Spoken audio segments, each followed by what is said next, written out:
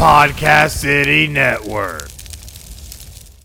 Thank you for tuning in on this episode of The Everett Lee Show.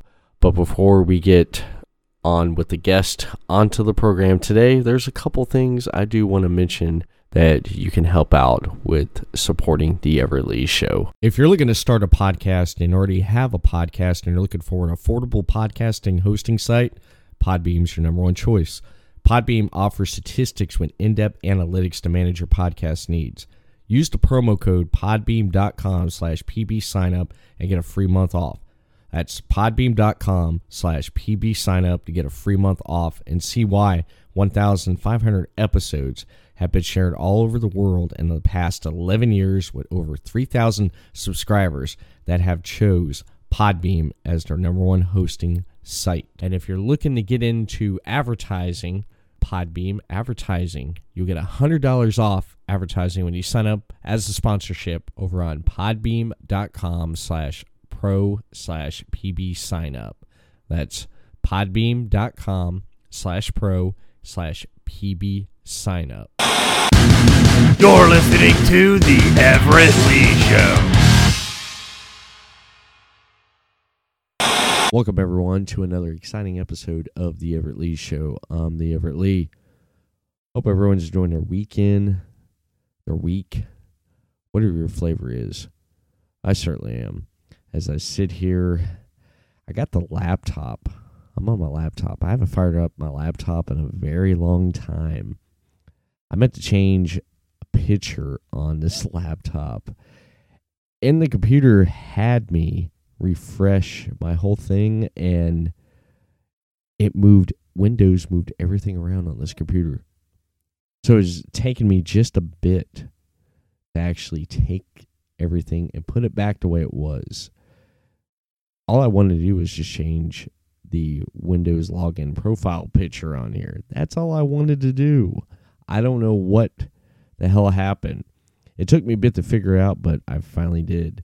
So I'm sitting here in my room with TV on at this recording right now. House is quiet. My daughter's asleep. My wife's at work. And just me, microphone, headphones, and this laptop. And another interview taken from a recent episode of ELS Uncut with myself and Rupert Blackheart. Wayne Smith. He is an independent comic book publisher and artist, and a really big fan of music. The same kind of music I'm into, metal and rock. Just a great guy, great conversation. We talk about comics, we talk about music, we go all over the place in this conversation that you're going to hear here in a moment. Really enjoyed this. I had it sitting on my computer, and I was going to release it, and then realized I got mixed up with a lot of things going on, doing commentary for Knockout Wrestling. Shout out to Knockout Wrestling and the whole staff of Knockout Wrestling. Doing commentary at Chris Carnage, getting caught up in stuff like that, getting caught up in stuff, Podcast City Network, and a lot of other projects. And a lot of these other projects are closing in as the year is about to close out. I can't believe this year is almost over. I'm glad. 2020, it sucked. 2020 sucked. I just did not like this year. Did not like a lot of things that happened and went on. And I am glad 2021 is right around the corner. Hit the reset button. Let's start things fresh. Let's get over this fucking COVID-19 shit. Let's get back to our lives. Because I've adjusted to it as much as I can. But I'm still trying to get along with the changes and everything. And it's been a freaking headache. But enough of me ranting. I want you to hear this interview here with Wayne Smith, taken from a recent episode of ELS Uncut. I'll see y'all after a bit here. Enjoy. Ladies and gentlemen, On the podcast right now, comic book writer and publisher Wayne Smith is on the program. So, Ripper and I were talking, and he basically said everything he learned from comics, he ripped you off on. Yeah, I think we were a major inspiration to those guys. They made it quite obvious at the Pittsburgh show. Yeah, as I said, you can ask him about the first time we met. It was like, literally, we worked Mid-Ohio Comic-Con, and back then it was in November. And then when was Pittsburgh? Was that March or April? Yeah, April, it was wasn't it? March. Yeah, I think it was after. It was April, and we're set up, and like diagonally across from us is Wayne with his Illusion Studios, and Frank. What was Frank's at the time? What was New Breed Comics. New Breed Comics, and I was like, yep. And I was like, hey, those are the guys. Like, he stands right up and starts pointing at us. It's you. We're all here because of you. The funniest thing about it was that we were all bummed out when that happened. We were just like, man, this show's going nowhere, and we were all tired from the drive up there and everything. We were working all other jobs, and we were just ready to call it. We're done for the day. And then Corey pops up out of the blue and says that. So it was awesome. So he does mark out on things. Yeah. He does. Wow, I love this. I love this. So how do you know? So was that your first encounter there, or how did you find out or know about Wayne beforehand, Ripper? So, like I said, I used to go to the Mid-Ohio Comic-Con all the time. Okay. And they were there, and I bought their stuff. And what they did is they had some full-size comics, a few, but they had a lot of these what we call ash cans, which they're about the size of a Reader's Digest. Right. Yep. And what they did, I didn't get as fancy as them with theirs, but they had Reader's Digest. The inside was black and white. It was pretty much just copied, a little bit better than copier paper, but it was pretty much like hard, heavy stock copy paper. But what they did is they took like colored paper for the cover, and then they had this, what was that, like the clear? Acetate clear, Then put the artwork on top of that. So then when that goes on there, you got the color background. Oh. And then... Oh, yeah. But I was just looking, I'm like, this couldn't have cost too much. The clear part, the clear acetate, that was probably the most expensive part of this. Yeah. And if I don't go that route, I could probably pull this off. So I get with my one buddy, Bob Bulbrick, and I show him. This is like a year or two later. I met Bob like a couple years shortly after that, and we start. We're both big comic book fans. Matter of fact, we found out that before our local comic book store went out of business, the woman who owned it offered to sell it to both of us at one time. And had we known each other at the time, I'd have a goddamn comic book store right now. But that's every creator's dream, to have their own comic book store. I mean, she offered to sell it to me and my brother, and there was no way we was going to be able to do it by ourselves. And then same thing with Bob. So I get with Bob, and then he's like, well, I'm not good at drawing. I was like, no, I'm not either. So I find an artist. His name was Steve Williams, and it was just by chance that I found him. I was in a store looking at something. It was like one of them online auction stores. It didn't stick around very long, but he worked there. Yeah. And I was someone. I don't know how we got on the subject with the store owner about comics. And I said, I'm looking to try to do my own. She's like, oh, you need to meet this guy. Steve, come here. So we sit down and start talking, and then, so we have a meeting. I'm like, this is what I want to do. And it was Illusion Studios. I had all of them. I had Jonathan Xavier. I had Project Enforcer. I had Blue Star. Vistage. Blue Star. One of the people that worked on Blue Star is the father of one of my buddies in wrestling, who was also a manager. Really? Vinny Lanford. He does Vinny from Jersey. And his dad did some artwork or something on it, and I have it somewhere. But after you told me, I went and found it, and it's on. I can't remember his dad's name, but his last name's Lamford, and it's in there. I was like, well, son of a bitch, small world.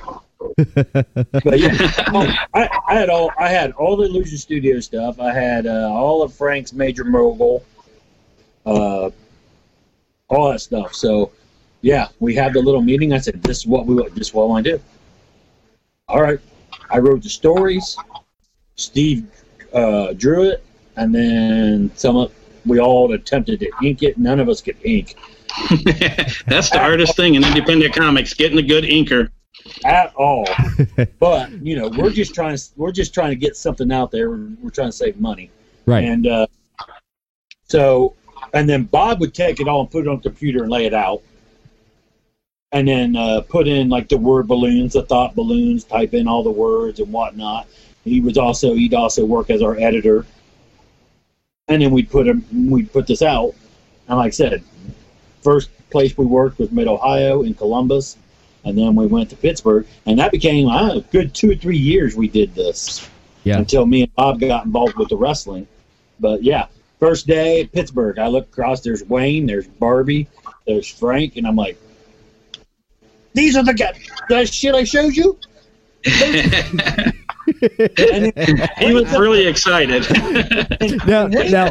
Now, Wayne, Ripper comes up and he's all excited, pointing at you guys. What was your guys' reaction? Like, what? I think we were shocked at first. Well, I remember we were shocked because, like I said, we were feeling down at the time.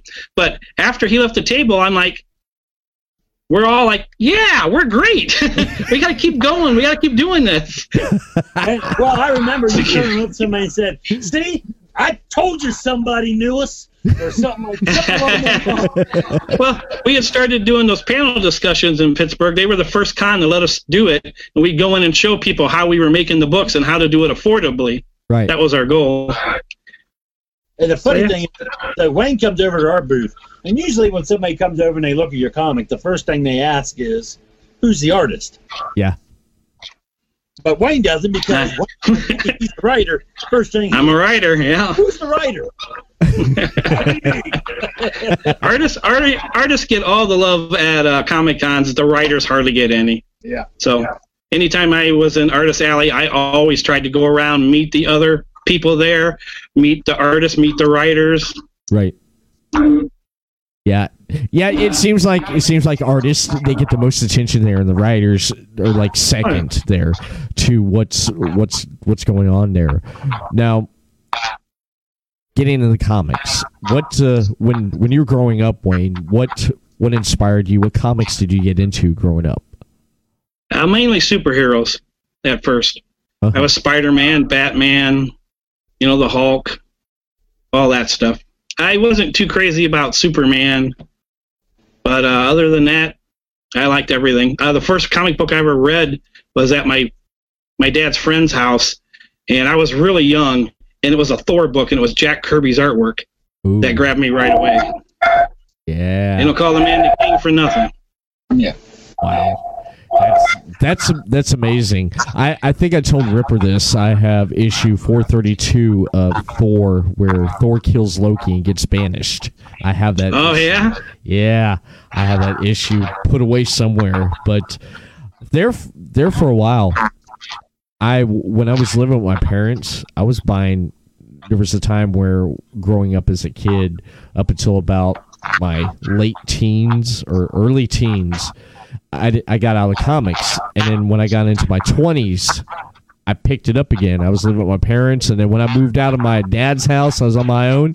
I'm like, I can't buy comics like I used to. I actually got to support myself. Oh no, dude! Like I get a sensory overload walking in a comic book store now because there is so much stuff out there, and me and Wayne's in the same generation, and our day was you had a couple spinner racks at the local grocery store, drugstore, and that was it. That's what you had to choose from.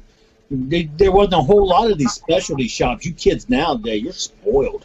Well, I remember going up to Winn Dixie, and they had the spinner rack, and you always had to look at the spinner rack right up front before you're leaving, before you're going to check out, because every once in a while you find something that's there that you don't find at your comic store. And I found a couple of great comics. I think I found an issue of Wolverine that I didn't know was out there. I was like, wow, I didn't even know this was out. And then there was another issue of like Spider-Man, something I found at the local grocery store. I think I found most of my Spider-Mans I had put up at Kroger's. I found because at the time in Tennessee there was no place to buy comics. You know? Yeah, no comic book stores. No, we had where I was at. We had Maury's newsstand, and he had a little wall of comic books.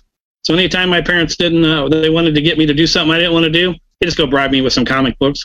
They were 25 cents back then. Yeah. 4 for $1, you know. Give me 4 comic books, I'm happy. You want my hair cut short? Okay, I'll do it. Wow. Now, growing up collecting comics, getting into comics, what did you mostly collect, or did you just collect everything? I did superheroes at first. I mean, you got Spider-Man and Batman. Those 2 characters alone had about 3 to 4 different titles. So you can collect all of those. But you said something about how you got out of comics. Yeah. I did the same thing. As we got in, I discovered music, and I'm a heavy metal nut, so I just started collecting music. And I did that till the 90s. And then grunge hit, and then I was like, I'm going back to comic books. I'm out until this is over.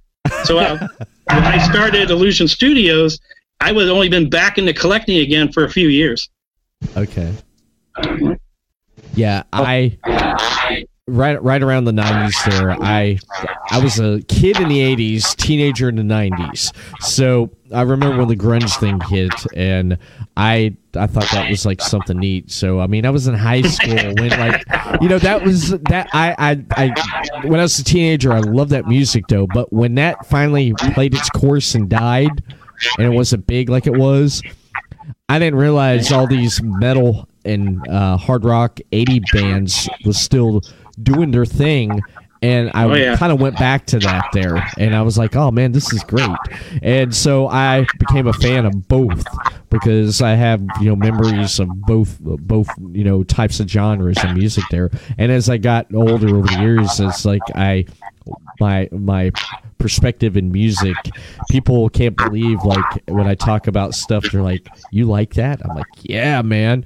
It's like I was talking about the other day, I was talking to someone at work about we're talking about the 50s and 60s.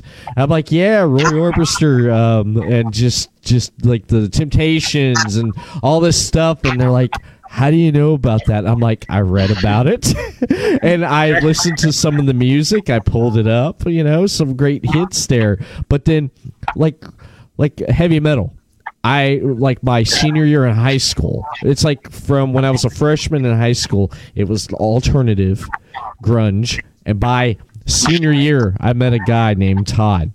Todd's like, hey man, you're listening to Slayer? You're listening to Pantera? I'm like, no. He's like, gave me a cassette. He's like, Slayer.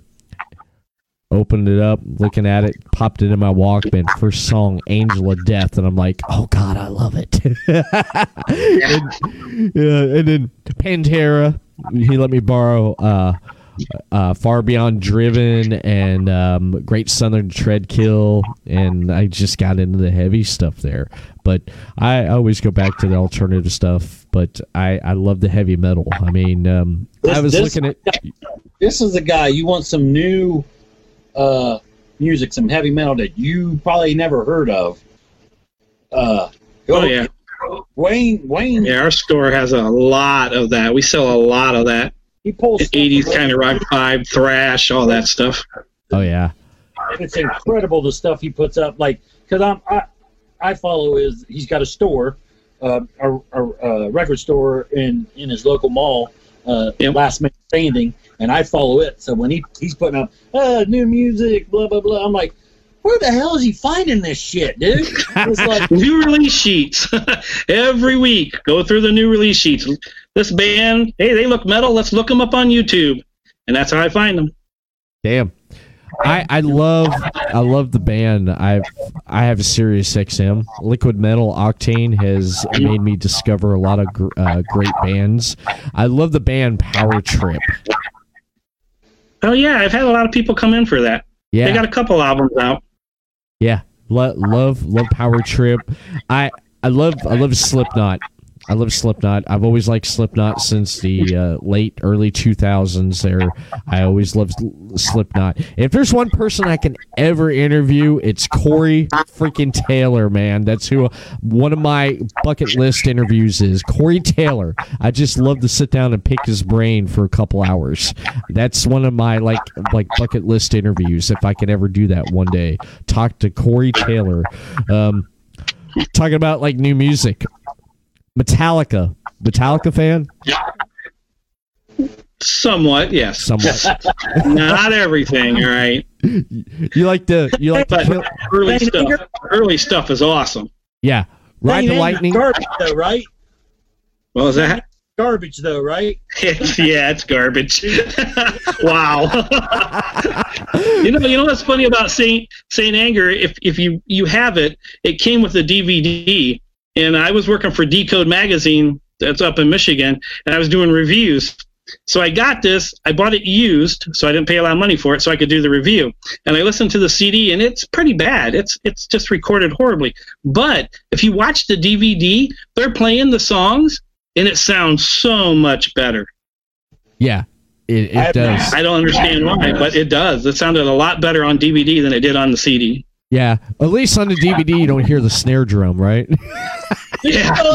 There is. It's just snare drum. Like, why are they emphasizing a snare drum? Hey, you want to see something funny? Dream Theater. I love Dream Theater, man. They put out a video a few years ago, I guess, auditioning for new drummer, and so Lars came in and playing it. Did you know which video I'm talking about? Oh yeah. Ripper, did you see that one? I didn't see it. Yeah, Lars is playing. Yeah, Wayne's laughing. He knows he's seen this. This is great. So Lars is auditioning for the drum for Dream Theater, and while he's drumming in the video, they edited it to where every time he hit the snare, it just sounds like the snare from Saint Anger. Sounds like a tin can. I would probably lose my shit watching that video. Yeah, yeah, it's great. It's great. It was so funny. And they're like, what was it? They're like, nah, too much snare, man. Next. It was just great. But Lars was probably thinking, that's okay, you can't afford me anyways. I remember my senior year, Ride the Lightning. I wore that CD out in shop class. My shop teacher, he was pretty cool. He's like, you guys can listen to CDs. And so one day no one had anything, and they're like, Denver, you got a CD? I'm like, yeah. It's like Metallica. They're like, yeah. Which one? I'm like, Ride the Lightning. They're like, yeah. So we're in there cutting wood, and then the stoners are over there making, wooden bongs, headbanging for whom the bell tolls, cutting some fingers here and there. But it was all good. It was all good. But I want to get into just a little bit. Wayne, tell them about Legacy, because that was very. I was looking that up beforehand because I'm like, maybe they're blown up on some of the stuff I've done. I'm pretty old now, so I forget a lot of that. But the old Legacy website is still up. Not every of the pages work. But yeah, I was going over it, looking at all the different companies. I mean, we had like 35 different companies. But what Legacy Entertainment, a creators co-op was, we noticed as we were putting out the comic books and doing the conventions year after year, we started noticing a lot of our independent friends that we met were gone. And when I contacted them when we get back home, I'd ask, hey, we missed you at the con this year. They'd be like, yeah, well, I overspent and I don't have any money. And everybody was going under. They were spending so much money producing their books. So that's why in Pittsburgh, we hit them up and said, let us do a panel discussion and show these people how to do the books inexpensively. Do great quality books, but do it cheap so you can keep putting out another book as you build your fan base. And that's what the goal with Legacy was. to help those people keep coming back and to give them. We worked out a deal with Preeny in Canada, the comic book printer that does Cerebus, and he gave a discount if we sent 2 books a time to get them printed. So that helped people quite a bit. Oh, wow. And that was the whole goal, just to make sure that we keep going. Did a lot of times too, like say Wayne's going to go to a convention, but I wasn't. Hey, you got some? Right. Books? I'll take some. We had a rack. We had a magazine rack where we would take the books for the Legacy members and sell them at the shows that they couldn't make it to. Oh, nice. That's amazing. I like that. I like that. Helping out publishers. Yeah, it was a co-op, and I don't think. Yep. I've never seen anything in comics like that before. A couple of people had talked about it before, but nobody was pulling it off. Yeah. So I basically got a burr up my ass and said, look, I'm tired of losing all these friends. I want to help people. They can do it. They just have to watch, their P's and Q's, watch how much you're spending and where you're going, and just, do it good, but do it affordably. And that was my whole goal with Legacy. You get involved in We did that for a little while.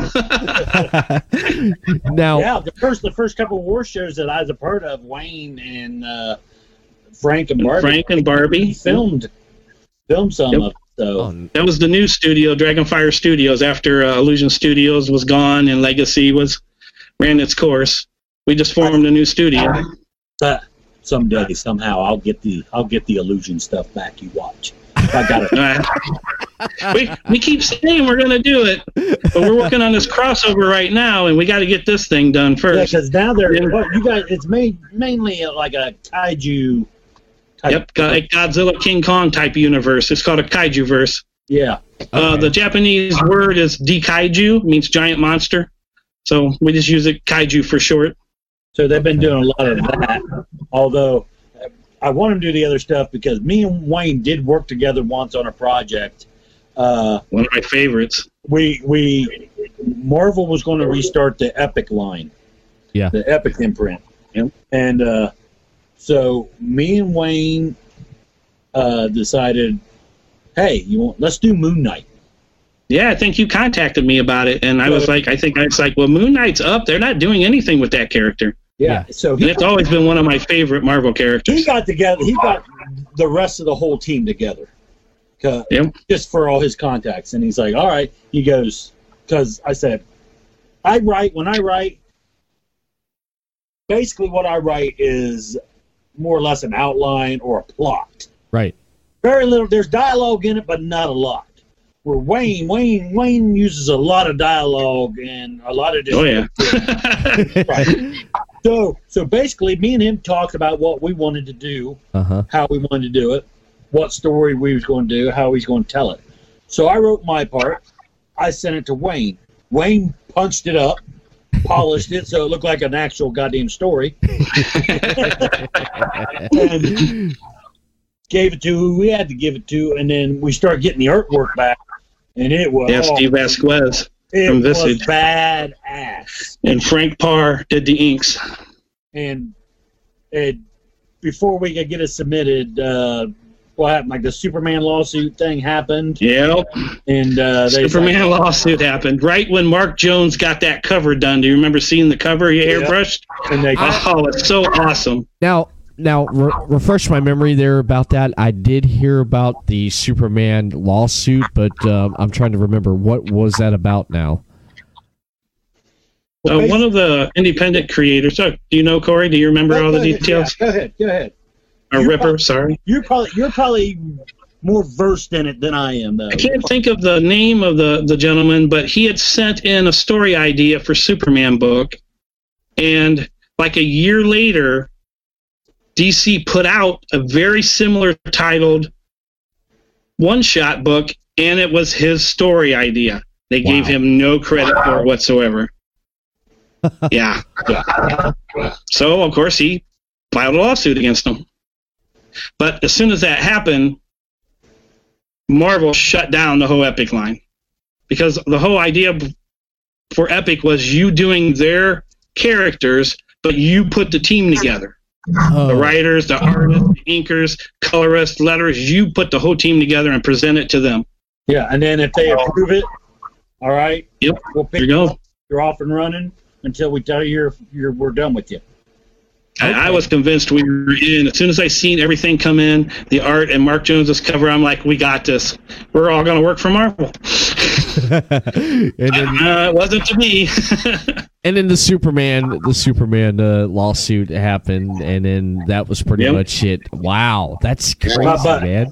I love the way that we wrote together, though. So that's why I said Me too. I didn't think it would work when you presented the idea, because to me your writing has always been you do a lot of homage to the Silver Golden Age characters, and I always tried to bring like a cinematic modern feel into the stories. I get a little gritty. I get a little.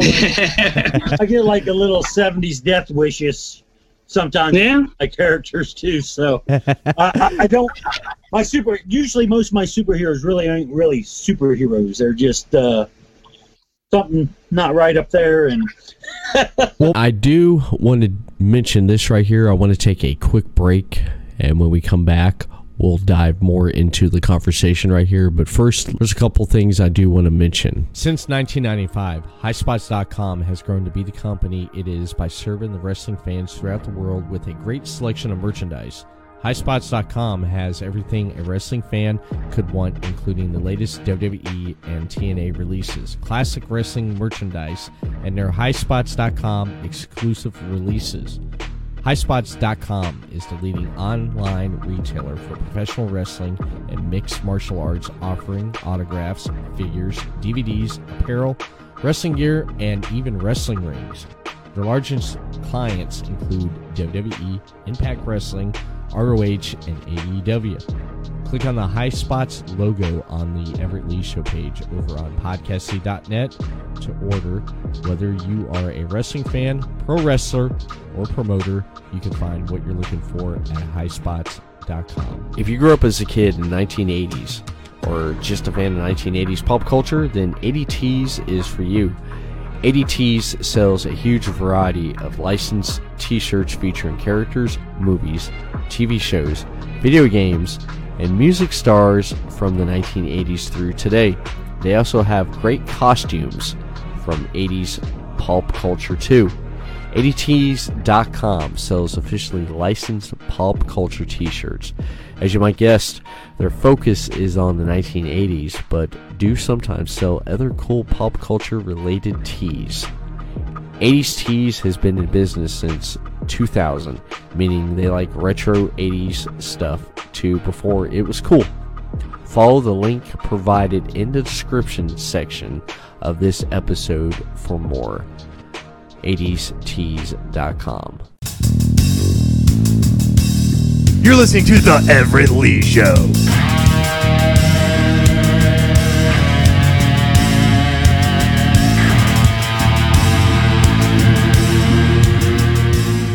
I don't know which if it was Marvel or DC started showing character flaws and heroes. You know what I'm talking about? I forget. Almost every Marvel character.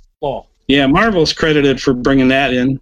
Yeah. DC's credited for bringing in that gritty thing with the Watchmen. Yeah. When they put that book out, that changed comic books forever, man. Batman in the late 80s, early 90s was getting a little darker. You had the Watchmen. You had V for Vendetta.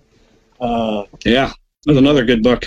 All that type of stuff, which I was a big fan of that when I was a teenager. Like I said, I grew up on Charles Bronson movies and Chuck Norris and those type of movies. I really dug when I was a teenager. So when I wrote my comic book characters were very similar to those. Like I had two main ones. We did a book that always had two stories. It was Black Market Presents. That's what it was. We were Black Market Presents. And I had Mr. Happy, the Clown Prince of Pain, which is this homeless guy in clown makeup. For some reason has an unbelievable amount of access to guns. and There's the Death Wish. There's the Death Wish influence. he protects this little alleyway in Jersey City that they call Cardboard City.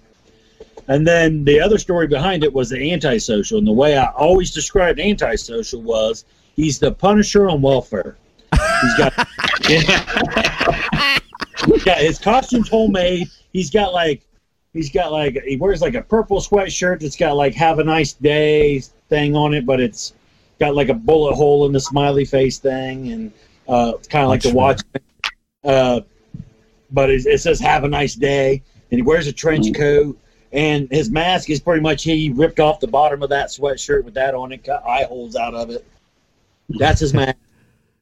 He owns a gun and ammo store, so that's where he gets his stuff. He goes down every night, he picks some stuff, gets done using it, cleans it up, puts it back on the shelf. So that was my.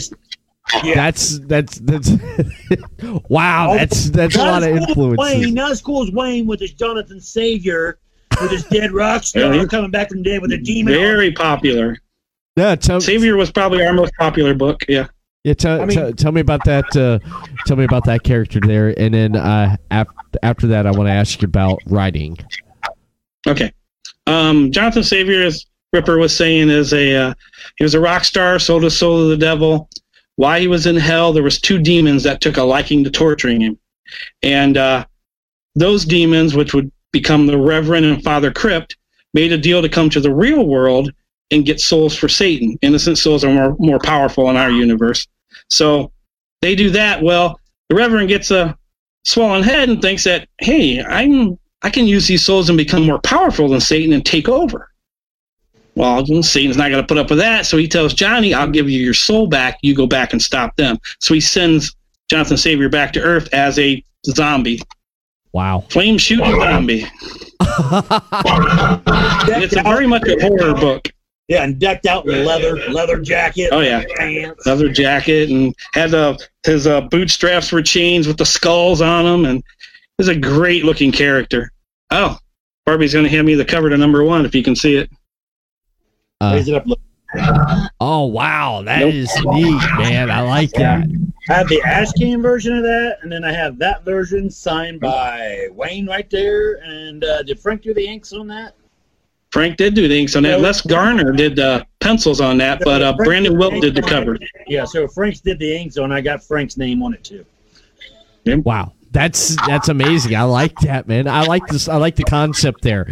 I like the concept, and kind of a little bit reminds me just a little bit of like Ghost Rider and Mephisto. I was gonna say it's my tribute to Ghost Rider. Yes, yeah. I do a lot of that stuff in my writing and that. I like to pay homage to what's come before. Put my little spin on it, make it different, but yeah, it's obvious. You can look at Savior, you know that was my Ghost Rider book. If you picked up Visage, you knew that was my Batman book. Nice. I love that. Blitz was Deadpool before Deadpool became Deadpool, but yeah, Deadpool was out, but Deadpool wasn't doing the whole. He wasn't talking to the audience and threatening the writer, me. And Blitz did this from the get-go. The Blitz did this from the get-go, from issue 1. He's talking to you. Yep. You, the reader. Because of John Byrne's She-Hulk book. He did a little section where She-Hulk and him would have a little banter back and forth. And I'm like, a little section? Do a whole book like that? That would be awesome. Nobody's doing that. That's how Blitz came about. Amazing, man. That's amazing. That's cool. That is cool. Yeah. Deadpool always talking, looking at the audience and talking with them and stuff. I mean, especially they incorporated that into the Deadpool movies, which I thought was great. You know, when he was telling the story. Yep. I love the Deadpool movies, and I think Ripper was telling me that if you look at Deadpool and then you look at Deathstroke, it's like DC and like version. Yeah. Of Deadpool. Well, it was that Rob Liefeld. And I didn't realize that. Yeah. Yeah, he totally created Deadpool to make fun of Deathstroke. I thought that was. I was like, I really never thought about that. But that's just cool. Oh yeah, they've been ripping off each other for years. Oh yeah. That's why I don't understand why DC wants to be so different in their cinematic universe than Marvel. No, Marvel laid out a perfect plan. Rip that shit off and do it better. Yeah, absolutely. Instead of trying to be different. Yeah, exactly. I mentioned writing. Sure. Growing up, which writers inspired you the most? Which writer, when you pick up their comic and you read it, you're like, I love this. I love the writing here. What inspired you growing up as a in the as a writer? superhero field? It's John Byrne. John Byrne, Chris Claremont. And John Byrne worked on several different Marvel books, and his writing, it just didn't matter what book he was on. He just made that book great. Oh, So- X-Men run is what? Yeah. Well, And then you got Chris Claremont on the X-Men run. Man, he was a genius. So, but when it comes to more of the modern stuff, I'm a horror nut, so it was Stephen King. Stephen King flat out was a huge influence. Stephen King, Alice Cooper. Because Alice Cooper would do concept albums to tell the story and everything, and I love that stuff. Yeah. So those guys influenced me. I love good concept albums. I think Oh, yeah. that every artist should do at least one concept album. I think Ripper and I were talking about Queensryche, that concept Operation album. Mindcrime. Yeah. Operation Mindcrime. That's the granddaddy of concept albums. Yeah, one of my Oh, yeah. favorites there. One of my favorites there. Steven. And King Diamond. Oh God, King Diamond. King Diamond. That's I buy King Diamond albums whether I like it or not, just to see what the story is. It doesn't matter. I just want to check it out because this comes up with some creepy stuff, man. If you get a chance to watch The Puppet Master, that album comes with a DVD. Throw the DVD in, turn all the lights off, and just prepare to be creeped out. It's just King Diamond sitting in a room with candles, telling the story song by song. Wow. It's very creepy. My You cousin gotta see it to believe it. my cousin had a friend growing up, and he would come over and stay the night. Excuse me, and they would watch back in the day, Headbangers Ball, and King Diamond would come on. He was scared of King Diamond. He did not like King Diamond. He freaked him out. And it was like, what was it? And he's like, just the look in his voice. He said they're sitting there, they fell asleep one night and had Headbangers Ball on. And all of a sudden, a King Diamond song came on, and my cousin woke up, and he was listening to it, and then he looked over at his friend's asleep, and he said he was like, and covered his teeth. He's like, change channel, man, change channel. He did not like King Diamond. It scared him. One of my favorite That's awesome. King Diamond songs is Abigail. I love that. Great album. I love the pitch he uses for that song there. I just love that, and the guitar. Yeah, I didn't get into King Diamond. I saw King Diamond, and I thought he looks like a cross between Alice Cooper and Kiss. He looks like he's trying too hard for me. You should definitely give it a shot. I love Ripper. I love Alice Cooper, Oh yeah. and Who doesn't? knows I love Kiss. So you'd think this would be natural. Yeah, who doesn't? I never got into King Diamond. I think one review I read for Abigail when it came out basically said it's a Stephen King story put to music, to heavy metal. That's the best way to sum up King Diamond. So you can see what the appeal for me is. I love that. Yeah, I like Merciful Fate. I mean, they had some really good stuff there. I'm thinking about some like old metal, because I was listening to on Liquid Metal. I was listening to every once in a while the Bloody Roots, where they do history of metal and stuff, and they talk about different genres and stuff. One episode they did doing like 84 thrash metal from 84, and there's stuff I was listening to. I was like, man, you can tell it's recorded, and it's like, yeah, this is 80s stuff, man. This is some 80s stuff there. But I like thrash metal. There's so much thrash metal that's out there, like in the 80s, that I think a lot of people should know about, and I feel a lot of people have. I agree, because there's some great underrated bands out there in the thrash metal scene, and There's And you can probably find them all at Last Man Standing. You probably can. Ohio. Stuff you never Whiplash. I can guarantee you won't drive anywhere within a 100-mile radius of us and find a Whiplash album. Those are great 80s thrash. Yeah, I don't even think Gromy has that. Gromy? No. Yeah, I don't even think Gromy's the guy in Lima. And Gromy's awesome. I've known him for years. Envious of Gromy's. You know, oh, yeah. This is a record store, goddammit.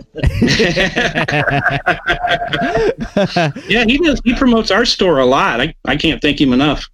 Yeah. But yeah, we've shopped there. Well, since the War Wrestling days, I always try to hunt him down in Lima and see where he's at.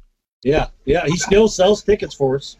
Now, how did you get into getting into owning a record store? How'd that go about? Well, I worked for a record CD music store called FYE. There used to be thousands of them, now there's about 400, I think. But I worked there for 7.5 years as assistant manager.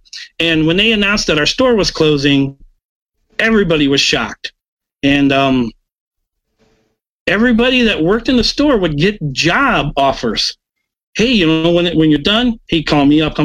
I never got one job offer. I got, are you going to open your own music store now, right? Where are you going to put it at? Everybody was just like coming to me, expecting me to open the music store. And I'm like, wow, I've worked for the corporate music store, but I don't really know much about independent, how to do it independently.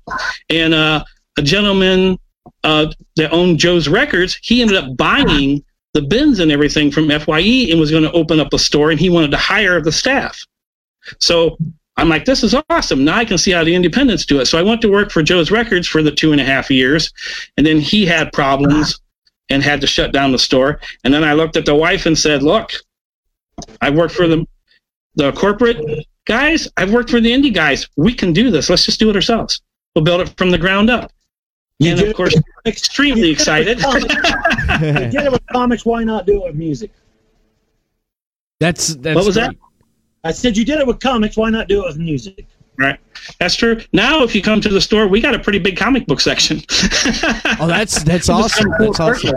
Now, when you walk into your record store, you always get something playing don't you?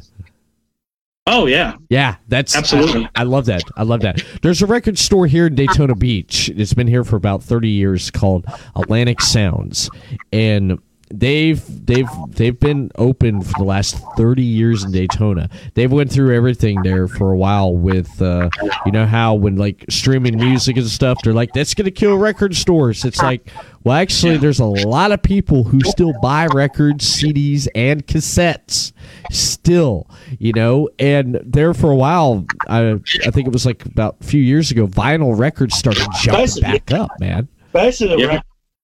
A lot of people get back into collecting the records. Well, same thing, like Wayne can tell you, same thing's happening in comics right now. Yeah.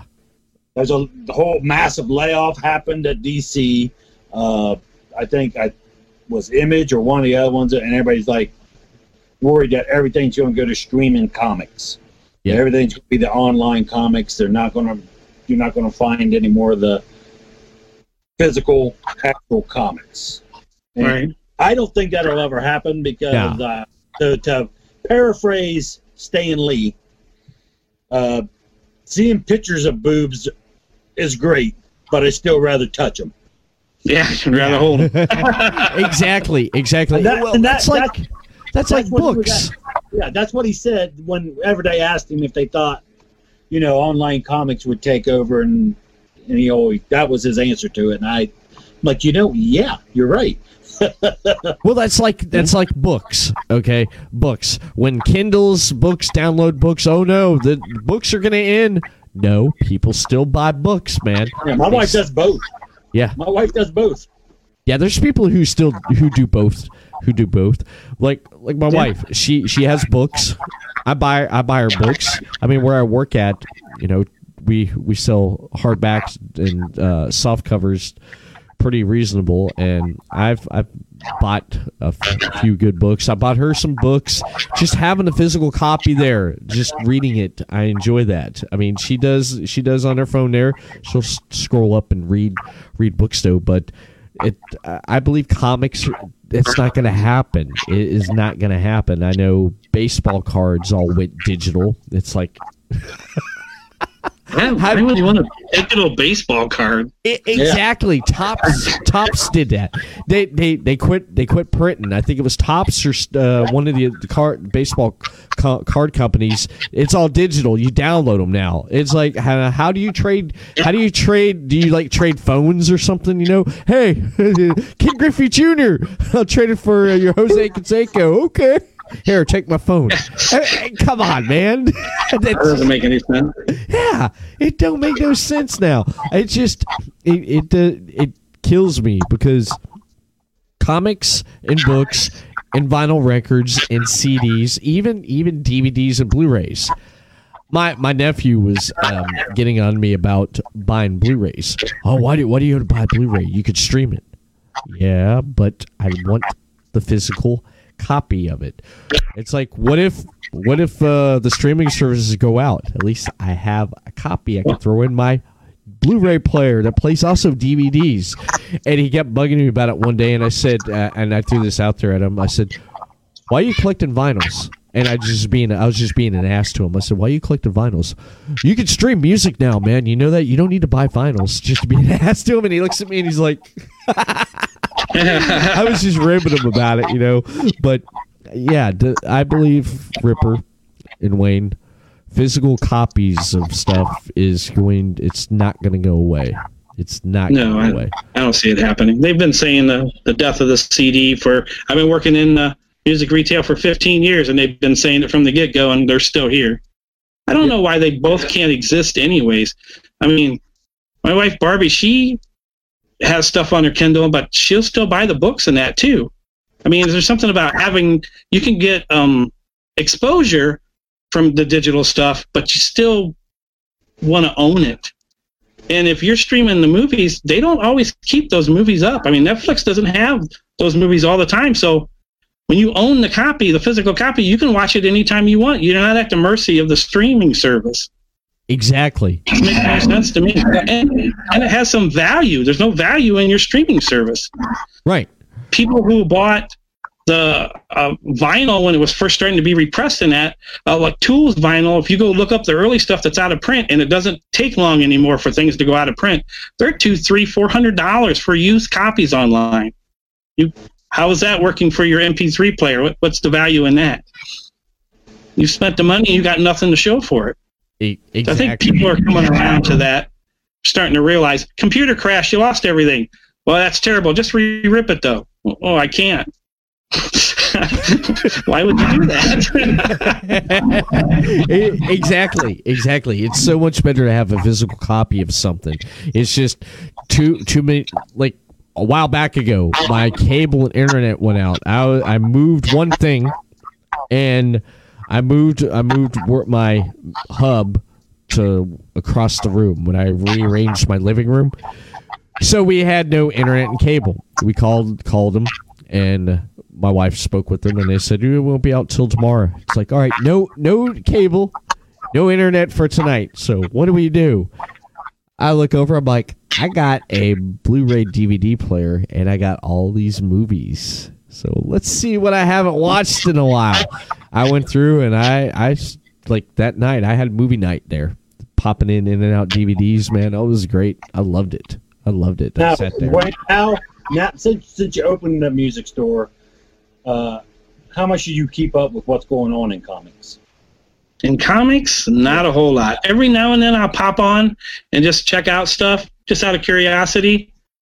But a lot of the newer stuff just doesn't. The more the modern comics, whether it's DC or Marvel, they just don't have the same feel that they used to have. They don't seem to be. Nobody's doing anything that grabs me. Yeah. I mean, I got back into comic books because Todd McFarlane was drawing Spawn, and I kept walking by the spinner rack at the local Bookland, and I see the Spider-Man book, and I'd look at my friend, I'd be like, "Wow, that dude's whoever's drawing that style is really unique." And I started picking it up, and I'm like, he could almost get me back into comics again. And then the next thing you know, I'm buying comics again. Nice. What about Batman? Ripper, you heard about I believe it was the Batman Who Laughs Last. The Batman laughs. Yeah. Yeah, they got it's another. He's from another dimension or something. I don't know. I ain't followed so much of this stuff anymore because they put so much of it out, especially DC. As soon as you start getting into something, they've rebooted the DC universe like 3 times here within the last 5 years. Yeah. And it's like... I did see a little bit of that New 52. They needed to reboot it again. That was terrible. Yeah, they did the New 52. They did... And then after that, what was after that? There was something after that. And then they was talking about doing it again. DC 5G or whatever. But I don't know if they're going to do that now.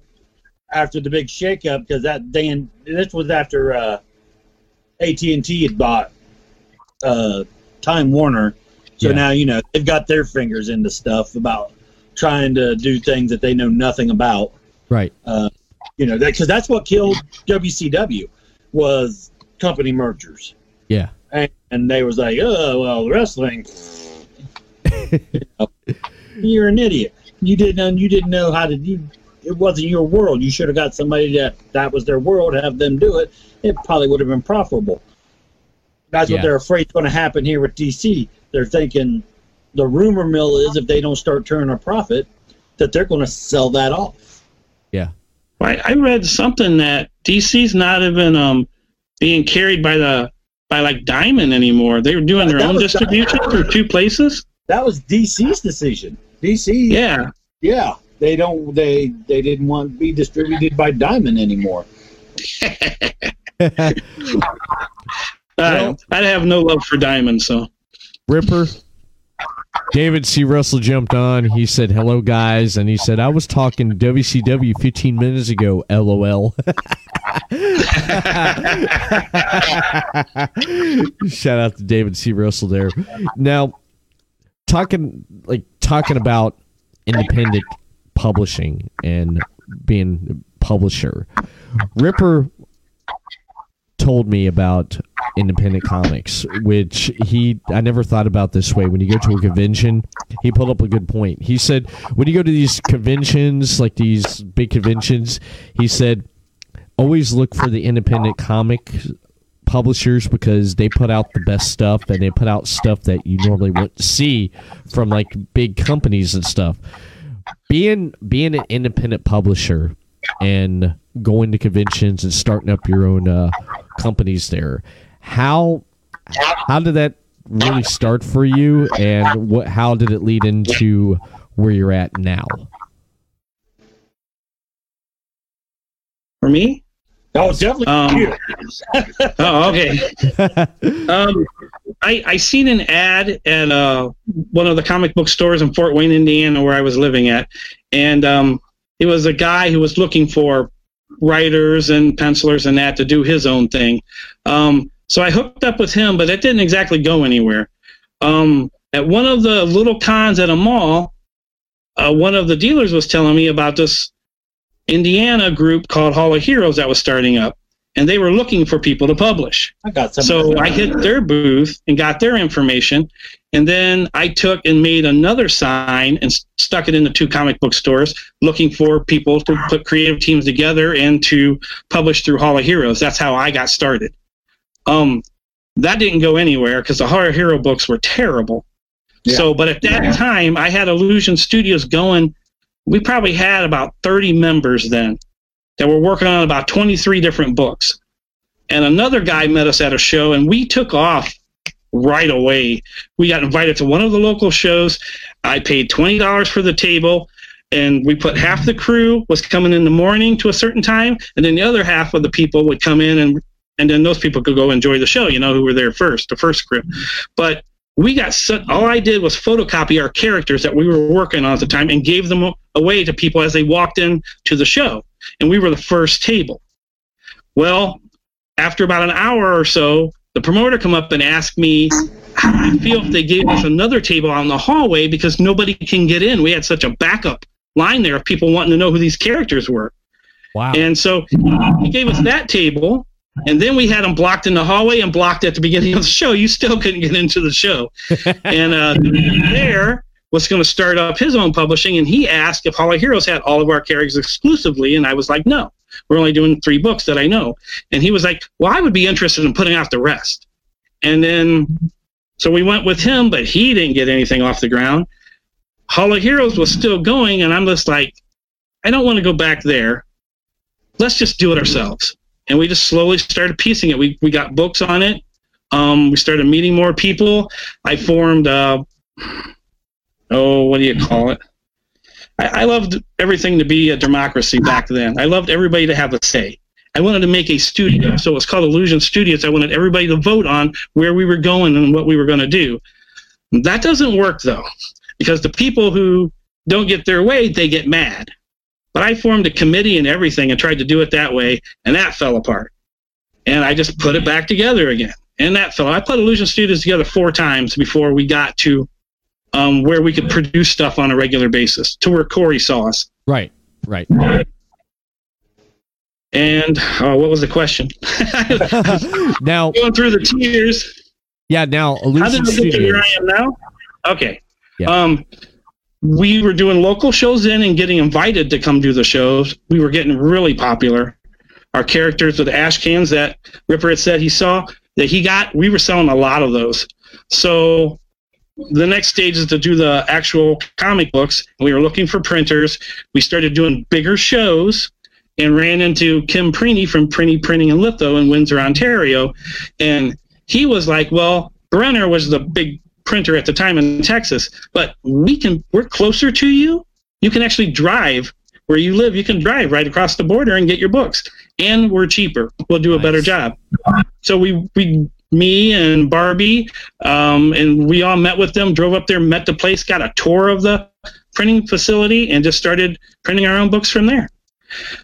Like I said, with Legacy then, the next step was Legacy to help other publishers stay in business. And then when the whole market basically collapsed, late 90s, early 2000s, everything just went bust. I mean, Ripper was there. He's seen what happened to comic books. You had just distribution wars going on where Marvel bought the Hawaiian distributor, and then DC got Image, and Diamond got Image and DC exclusives, and it was terrible. So when that bottom fell out, me and Frank decided, Frank Park, let's just do something together. Let's form a new studio and do something together. And we tried various different things. And then finally he was flipping through a notebook talking about these kaiju he created. And I'm like, nobody's doing this. No. And that's bait for me. Anybody's not doing it. I could be the first to do it. I'm in. Yeah. Let's give this a shot. And Frank didn't want to draw comic books at the time. So he suggested doing illustrated novels. I'll write the story, so that's the bulk, and all you got to do is draw pictures to go with it. Right. And we did that for a few years, but when we went to G-Fest, it was unlike anything I've seen in comic books. The G-Fest people ate it up. The fans were great. So we're like, hey, maybe we can give this Dragonfire Studios another shot. And then, of course, Frank changes his mind and wants to do comic books again. So I'm like, these books that we've written are too big for comic books, so what are we going to do? Well, let's do graphic novels then. I mean, they're all over 100-page books. So look, all I got to do is write it and help with the lettering. Frank's got a pencil, ink it, and color it, because we've now switched to color, of course. Yeah. So he's got a lot of work to do, but he was all gung-ho about doing it. Barbie was on hand. She's the third wheel. She always tries to keep us in check. Me and Frank are like brothers. We fight and argue now like nothing about everything. It's family, you know? Yeah. And Barbie just kind of slaps us around, keeps us in line, and gets us trying to get focused. Get this project done, keep moving. You're wasting too much time. That's where we're at now. We just do it now when we can do it. It takes a lot longer to do the 120-page books. Yeah. Than it did the comic books. I mean, I could whip out back in the 90s, I was whipping out comic book scripts. Blitz took me an hour and a half to write that first script. Wow. That was it. Yeah, I wrote the entire, which all of it didn't get published, but I wrote the entire Mr. Happy story and Antisocial while I was at work. Whenever the line would stop, I was back in what's called tire docks back there. I just putting tires on a conveyor. going down the line. If it stopped, I pick up the tablet, start writing. Line start moving, put the tablet down. Yeah. And I think maybe a month total, I had it all completely done. Damn. All pencil, pen, and paper? No, the writing. You say tablet? The writing part. The reason it never got done is because it wasn't me. I had my part done. But, you know. Well, my early scripts were handwritten. Then I would type them out on a computer. I don't type all my stuff's handwritten. Me and my son's working together on one now, and which, you know, he's had to stop. He's back. College started back up, but we're doing it pretty much like how me and you did it, Wayne.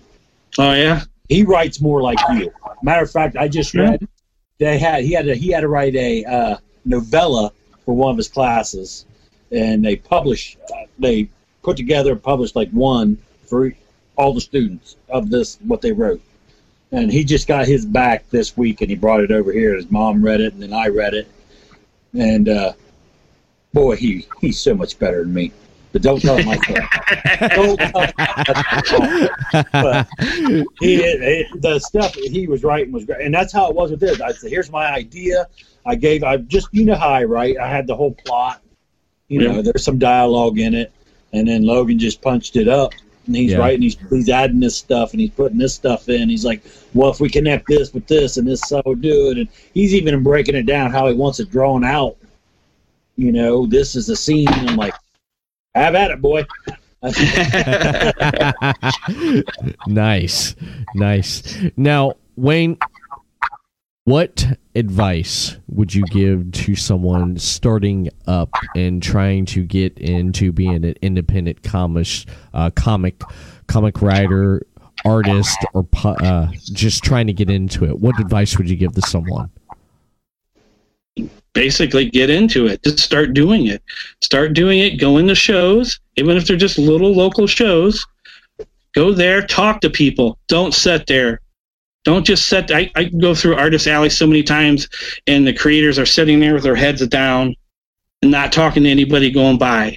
You gotta talk to people. You gotta engage them. That never happened. Yeah.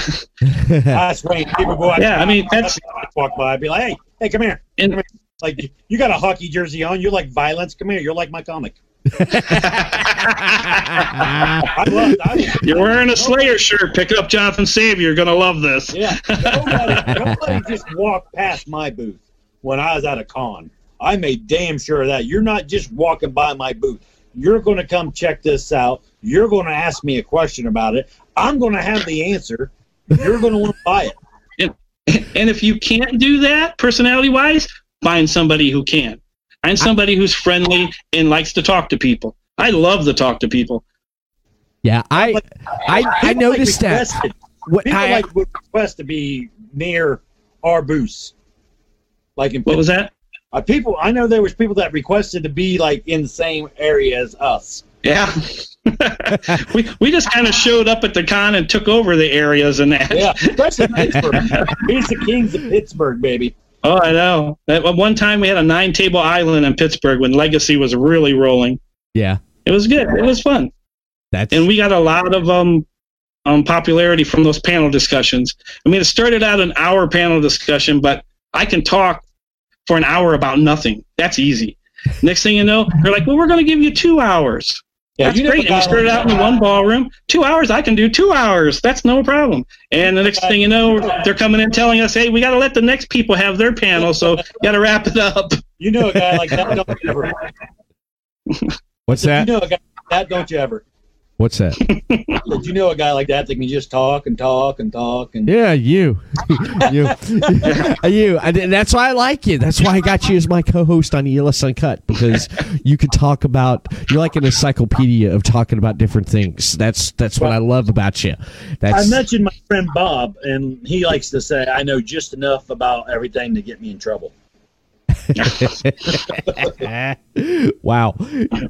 Yeah, I know what you mean, Wayne, because at the Daytona Beach Comic Book Convention when we'd have that, it'd be at the college over here at Embry-Riddle College. It's a flight college. Well, they got a gymnasium where they hold the comic book convention. I'd go in there, and they'd have some great guests to show up. One year they had the car from Supernatural out front. You could sit out there and take pictures with it, which I thought was amazing. Inside, they had guests. They had a lot of guest like panels, like from different like comic publishers, independent publishers, and they would have stuff from even like guests. They got like started getting like legends in there, wrestlers. I met Rocky Johnson there. Pretended I didn't know his son was The Rock, and he thought I was serious, and he looked over at his wife and he's like, "Is this guy serious?" It's like, I'm just kidding, man, because he showed me a picture. He said, "See, that's my son right there. That's my son." I said, "Oh, you're the Rock's dad?" And he's like, "Yeah, I'm the Rock's dad." I was like, "No way." And he's like, "Is this guy serious?" Or what? I'm like, I'm kidding. But I would notice at certain tables walking around, people just sitting there with their heads down. Some people coming up, interacting and talking and stuff. But a lot of them, I notice, just their heads down. And someone come up and they're like, they'd greet someone, come up to your table. "Hey, how you doing?" And explain what they got there. And then the person would be like, "All right." And then just turn and walk off. And it's like, so shit doing that. I went. Last 2 years, I went to the Cincinnati Comic Expo, and I go to the independent guy thing. I went to Wizard World, Columbus, a couple times when Logan was little. I took him, but I'll go up there and I'll be like, "Tell me what you got." I'm like, "Explain. Give me your sales pitch." And some of them, they have a pitch and they're all about it, and then other people's like, "Man, whatever." Since I've been in wrestling, I relate a lot of stuff to wrestling. Yeah. You got to make me give a shit. Like, if I'm watching a wrestling match, I don't give a shit that you know how to do all these moves, because this guy knows how to do all them same moves. Give me a reason to give a shit that you know all these moves. You can draw a big muscle dude. That guy down there can draw a big muscle dude. Give me a reason to give a shit. Make me want to spend my money on what you created. Yeah. Give a shit about what you're putting out there. Go back and you can look at my stuff and read it. I go back and read it. I'm like, I don't know how I sold any of it. As far as now, see, I'm the opposite. I go back, read my scripts, the original scripts or the books, and I go, this stuff's amazing. Why didn't we get farther than we did? Yeah, but I'm like, boy, this is pretty simplistic. But, there'd be people that would eat it up. Yeah. And I think that's more to do with how we presented ourselves when we were at cons. Just to get people to buy it. It's like they've seen that, we're really passionate about what we're putting out there. Right. Absolutely. We have this. I created this for you to enjoy. I think the one thing that we did with Illusion Studios a little better than most of the independents is that our books, we had 12 different titles that we narrowed it down to, but it didn't matter what you come to our table and liked. We had a title that would fall into that category. Right. So usually people would walk away with buying something or being excited about something because we could relate to them.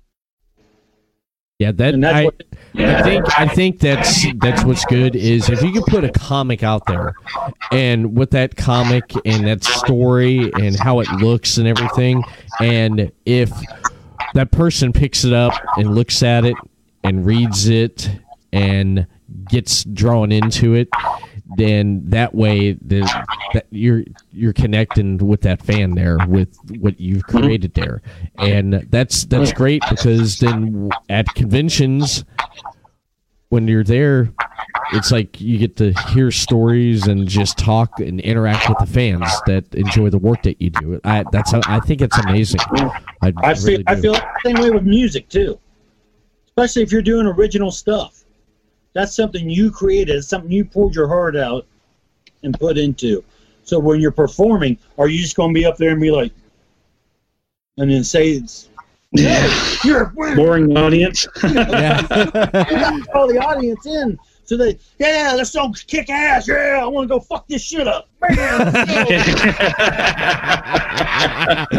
grab the guitar and slam it down like Pete Townsend. Thank you and good night. Oh yeah.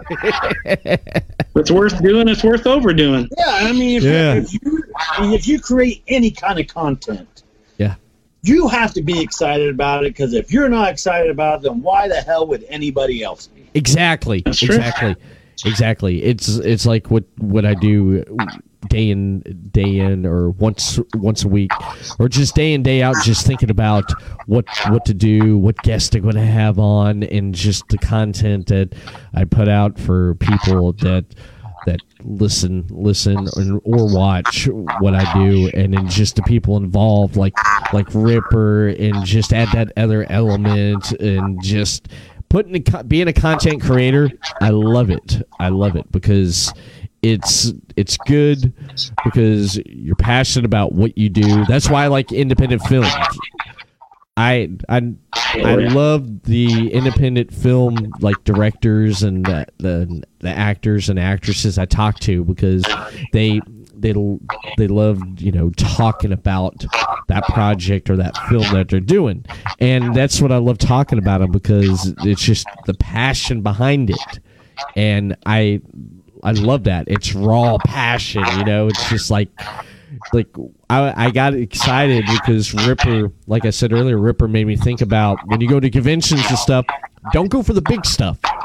Check out the independent publishers. You might find something that you never knew existed. And I'm like, I never really thought about that, honestly. You can get Marvel and DC comics goddamn anywhere. You can go to Golden Book and get Marvel and DC comics. You can go to Books A Million, any of them places. You can go to Walmart, they have DC Comics and Marvel Comics.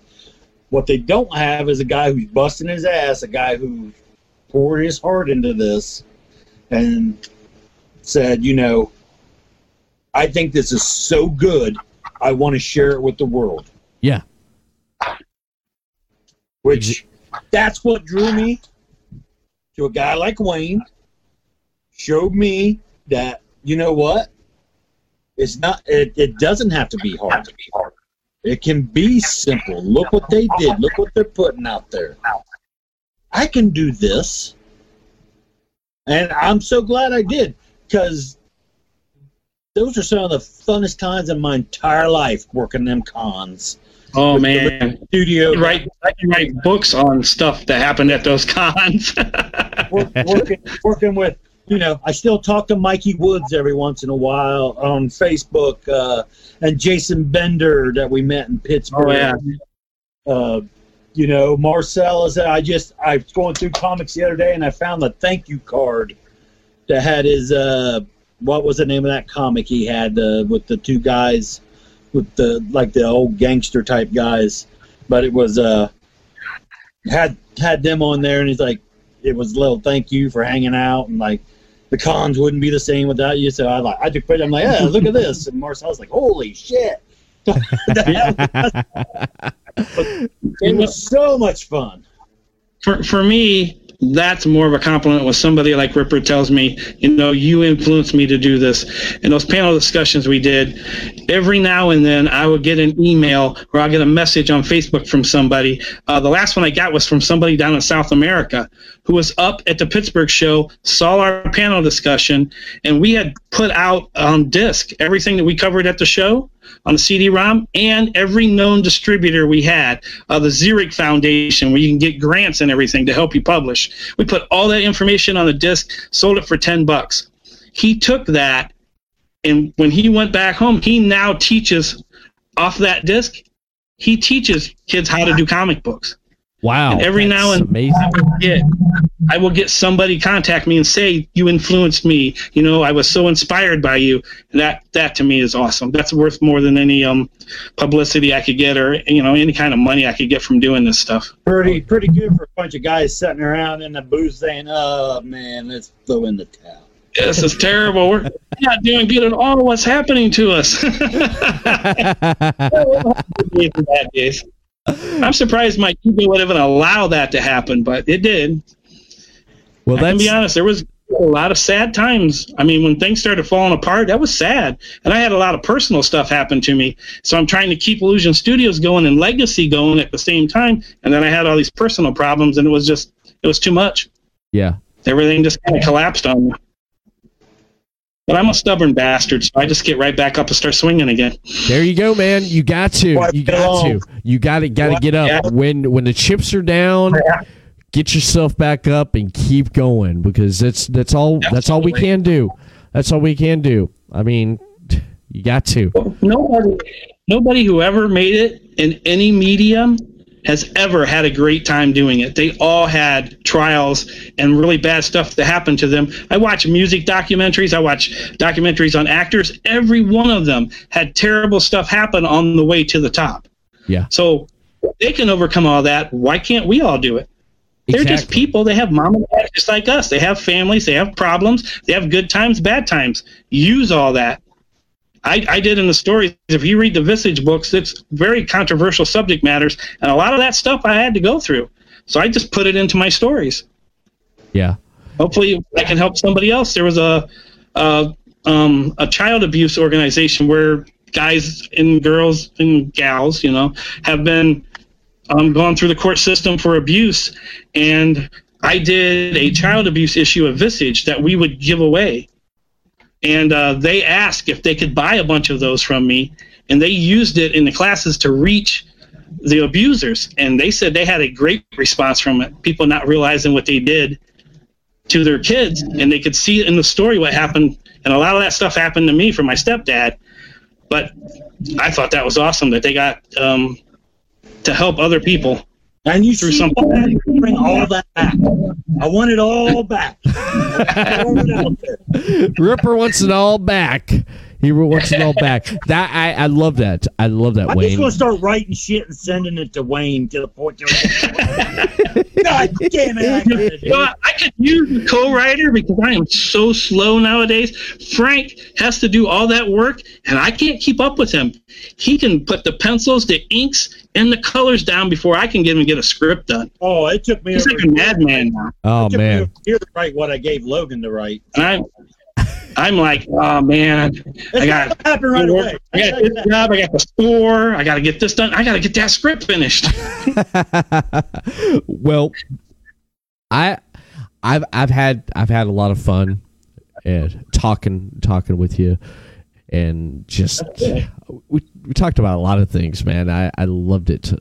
Talking about Dragonfly Studio, Image, and just I mean, a lot of good conversation, man. I've kind of figured this is kind of how the conversation would go and stuff. And I mean, it started out great, Ripper. I sent the picture of when the first weekend your store was open and I came up, and there's a picture of that little hole where we had the little hole there. Yeah, and the both of us throwing up the devil horns, and I was like, this is basically me and Wayne whenever we're together.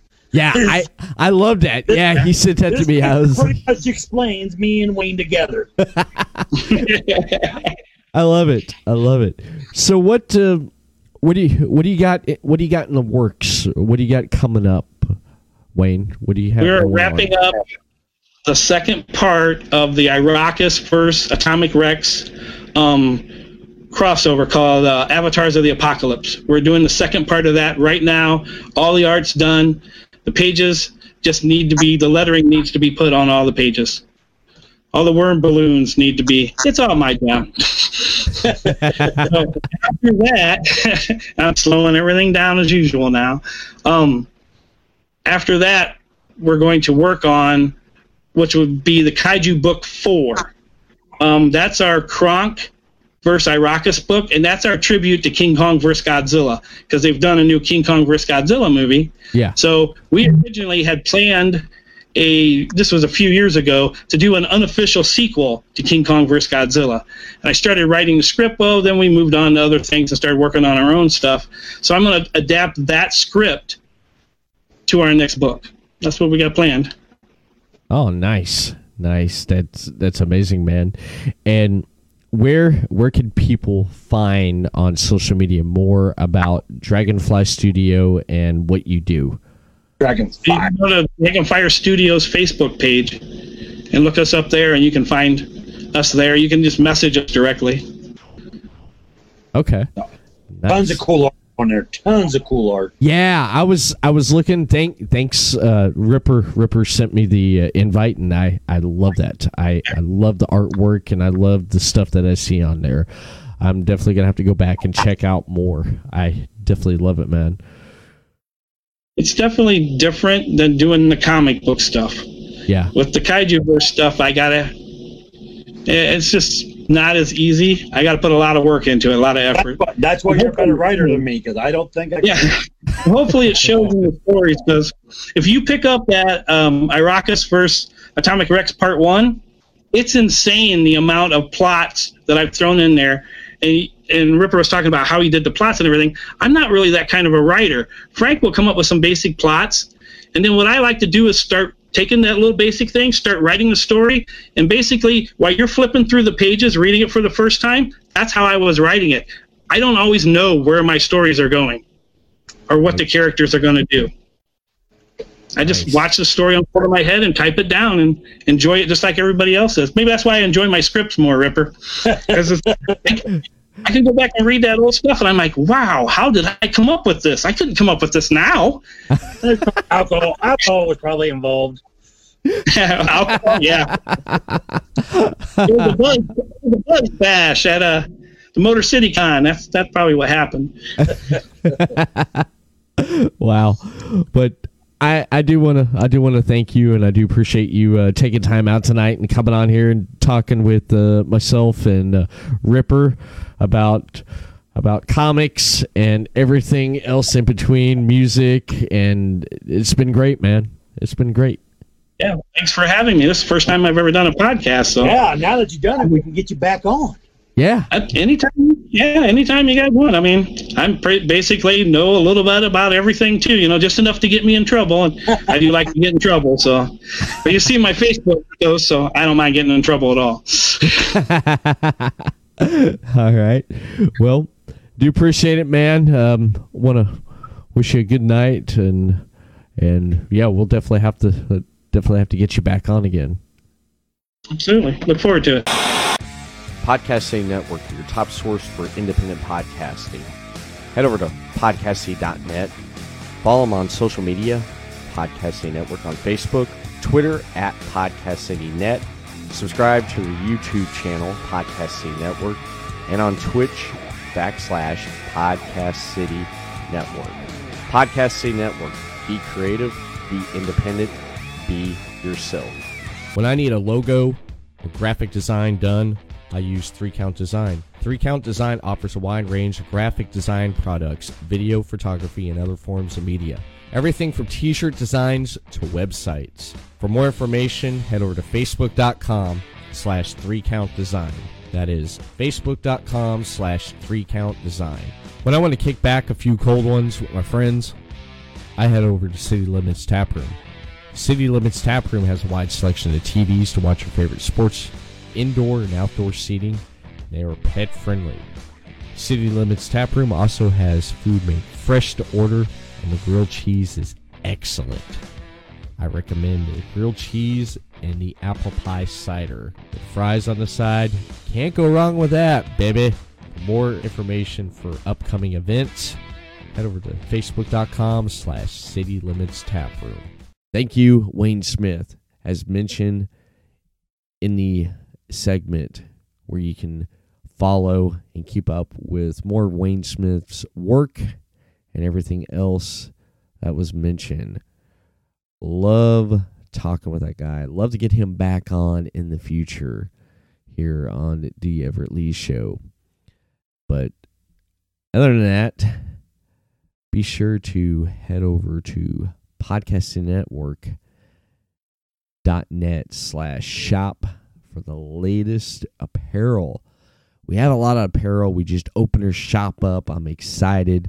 We have Podcast City merchandise that you can get to show your support for Podcast City Network. And Final Score is on Podcasting Network's shop section there on podcasting.net. Be sure to pick up some Final Score merchandise and show your support for Podcasting Network's #1 sports programming. And with all your needs with sports, Final Score. Why listen to anything else? Here soon, we'll be adding more merchandise from shows that's featured on Podcasting Network. You may see some Everett Lee Show merchandise pop up on there as well. And that's it for this episode of the Everett Lee Show. I'm signing off. Everyone have a good weekend.